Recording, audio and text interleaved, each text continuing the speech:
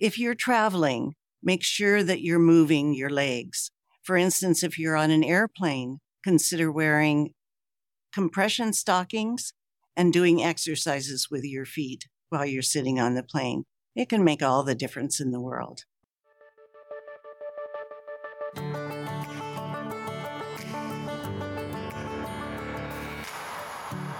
Life is complicated, but getting healthy doesn't have to be. Welcome to Enlo Medical Center's podcast Health Matters. I'm your host, Daniela Contreras. Listen to experts and everyday people share real stories and resources to improve our health and well-being. On average, one person dies every 6 minutes due to a blood clot in the United States, according to the Centers for Disease Control and Prevention. Blood clotting disorders must be taken seriously to prevent cardiovascular disease or other medical emergencies. Enlo has an anticoagulation clinic where caregivers can make sure you have the appropriate level of coagulation. Hi everyone, I'm Daniela Contreras and I'm here with Yashoda Bandari and Tina Solomon, nurse practitioners at the Anticoagulation Clinic located at the Enlo Outpatient Center, to talk about the importance of your blood health. So thank you so much, Yashoda and Tina, for being here today. Thank you. Thank you so much for having us. So Yashoda, I'm going to start with you. Can you tell us what are blood clots and why do they happen? Blood clots are gel-like blood collections. Normally, it happens to stop the undesirable bleeding. But when it happens in your arteries and veins, it can create serious conditions and sometimes it can be fatal. For example, if the clot happens in arteries and it reduces the blood supply to the brain, it can cause a stroke. And when it happens in the arteries and it reduces the blood circulation to the heart, it can cause heart attack. And sometimes the blood clots happen in the big, larger veins, deeper veins, which we call deep vein thrombosis or DVT. And that can dislodge and can go to the lungs, which we call the pulmonary embolism. And if it is a large clot, it can be fatal sometime. Wow, so it's very serious. Yes. So Yes. Tina, can you tell us what are the symptoms of blood clots? Well, if it occurs in the extremities, such as the legs or arms, it's called a DVT. And usually those are painful swelling of the extremity. It can come on slowly or acutely, almost overnight. The other types might occur in the brain. And again, if the clot is in a certain place in the brain, you will see different effects. Generally, you might see slurring of speech, numbness of particular side, or loss of movement of that area. In the heart, the blood clot can go either to the coronary arteries, and that's called a heart attack, with crushing chest pain, pain down the left arm, or in the jaw. And if it is in the atria or the upper level of the heart, that clot can be formed by an irregular heartbeat. If the clot does dislodge, it can go up and cause a stroke. But what we're trying to do is minimize that happening. So we do treatment for that. The other one that is most common is pulmonary embolism. And that's when a clot breaks loose and goes into the lungs. The patient can have shortness of breath, chest pain, or even have blood when they cough. Oh, wow. Is there a specific age where blood clots begin to happen, Tina? It's more common in the elderly. I think it's because the blood vessels have become more rigid and clots are more likely to occur. Oh, wow. Okay. And Yashoda, so how are usually blood clots diagnosed?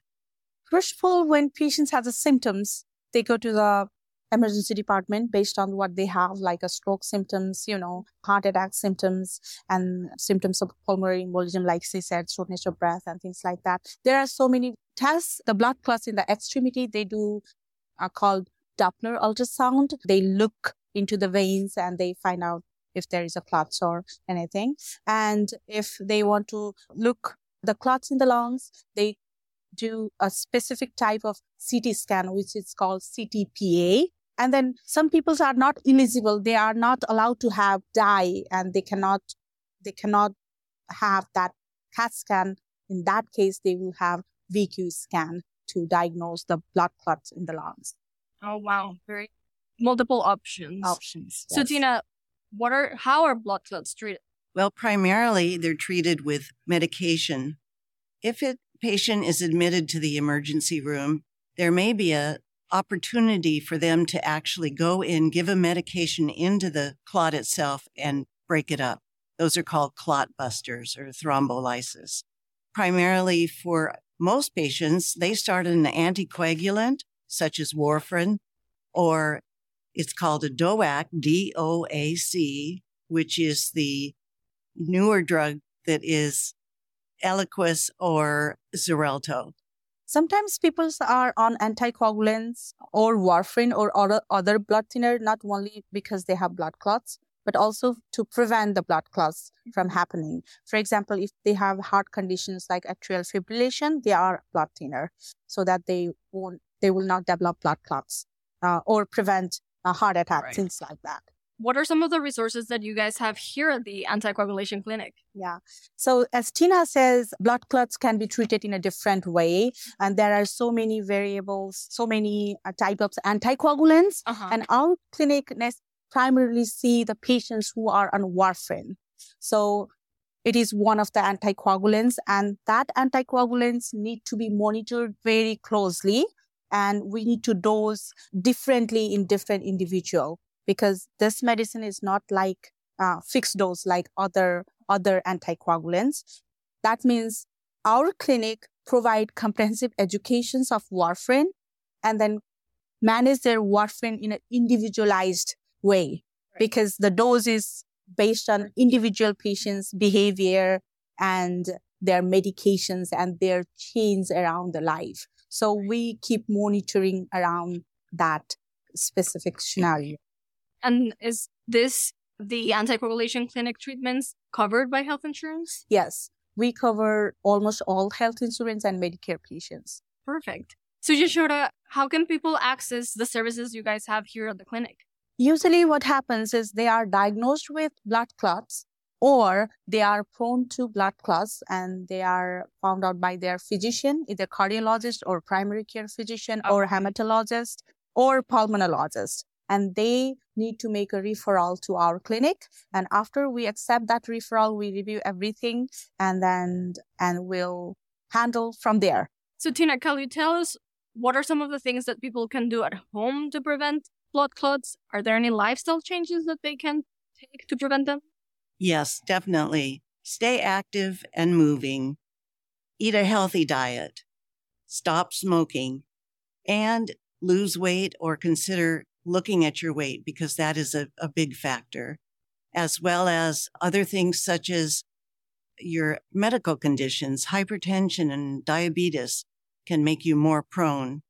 Have regular cancer screenings. Cancer also can cause blood clots. If you're traveling, make sure that you're moving your legs. For instance, if you're on an airplane, consider wearing compression stockings and doing exercises with your feet while you're sitting on the plane. It can make all the difference in the world. Oh, wow. That's so interesting. Just fidgeting or something. Mm-hmm. Oh, very nice. Well, is there anything else that either of you would like to add that I didn't ask you? Yes. When we were talking about patients that were more, or people that were more prone to clots, I'd like to mention that not only is it older people, but they're people who are sedentary or have a slow lifestyle. Those people who are in the hospital, in the ICUs or trauma units, who are laying in bed for long periods of time. Now they have special air compression units that prevent blood clots for them. Pregnancy is another thing that can cause or make you more prone to blood clots, as well as cancer. That's why I mentioned the cancer screening. They are also prone. Sometimes there are certain medications that make patients more prone to a blood clot. The doctors usually know about that, but that may be a reason why you come to our clinic. And I think that all of that is just a healthy lifestyle. Keep yourself busy. Well, that's great information. Thank you so much, both of you, for being here today. Thank you. If you'd like to learn more about our anticoagulation clinic, head to our website, enlo.org/bloodclots. And if you'd like to listen to more Health Matters conversations, go to enlo.org/podcasts. We'll see you next time on Health Matters.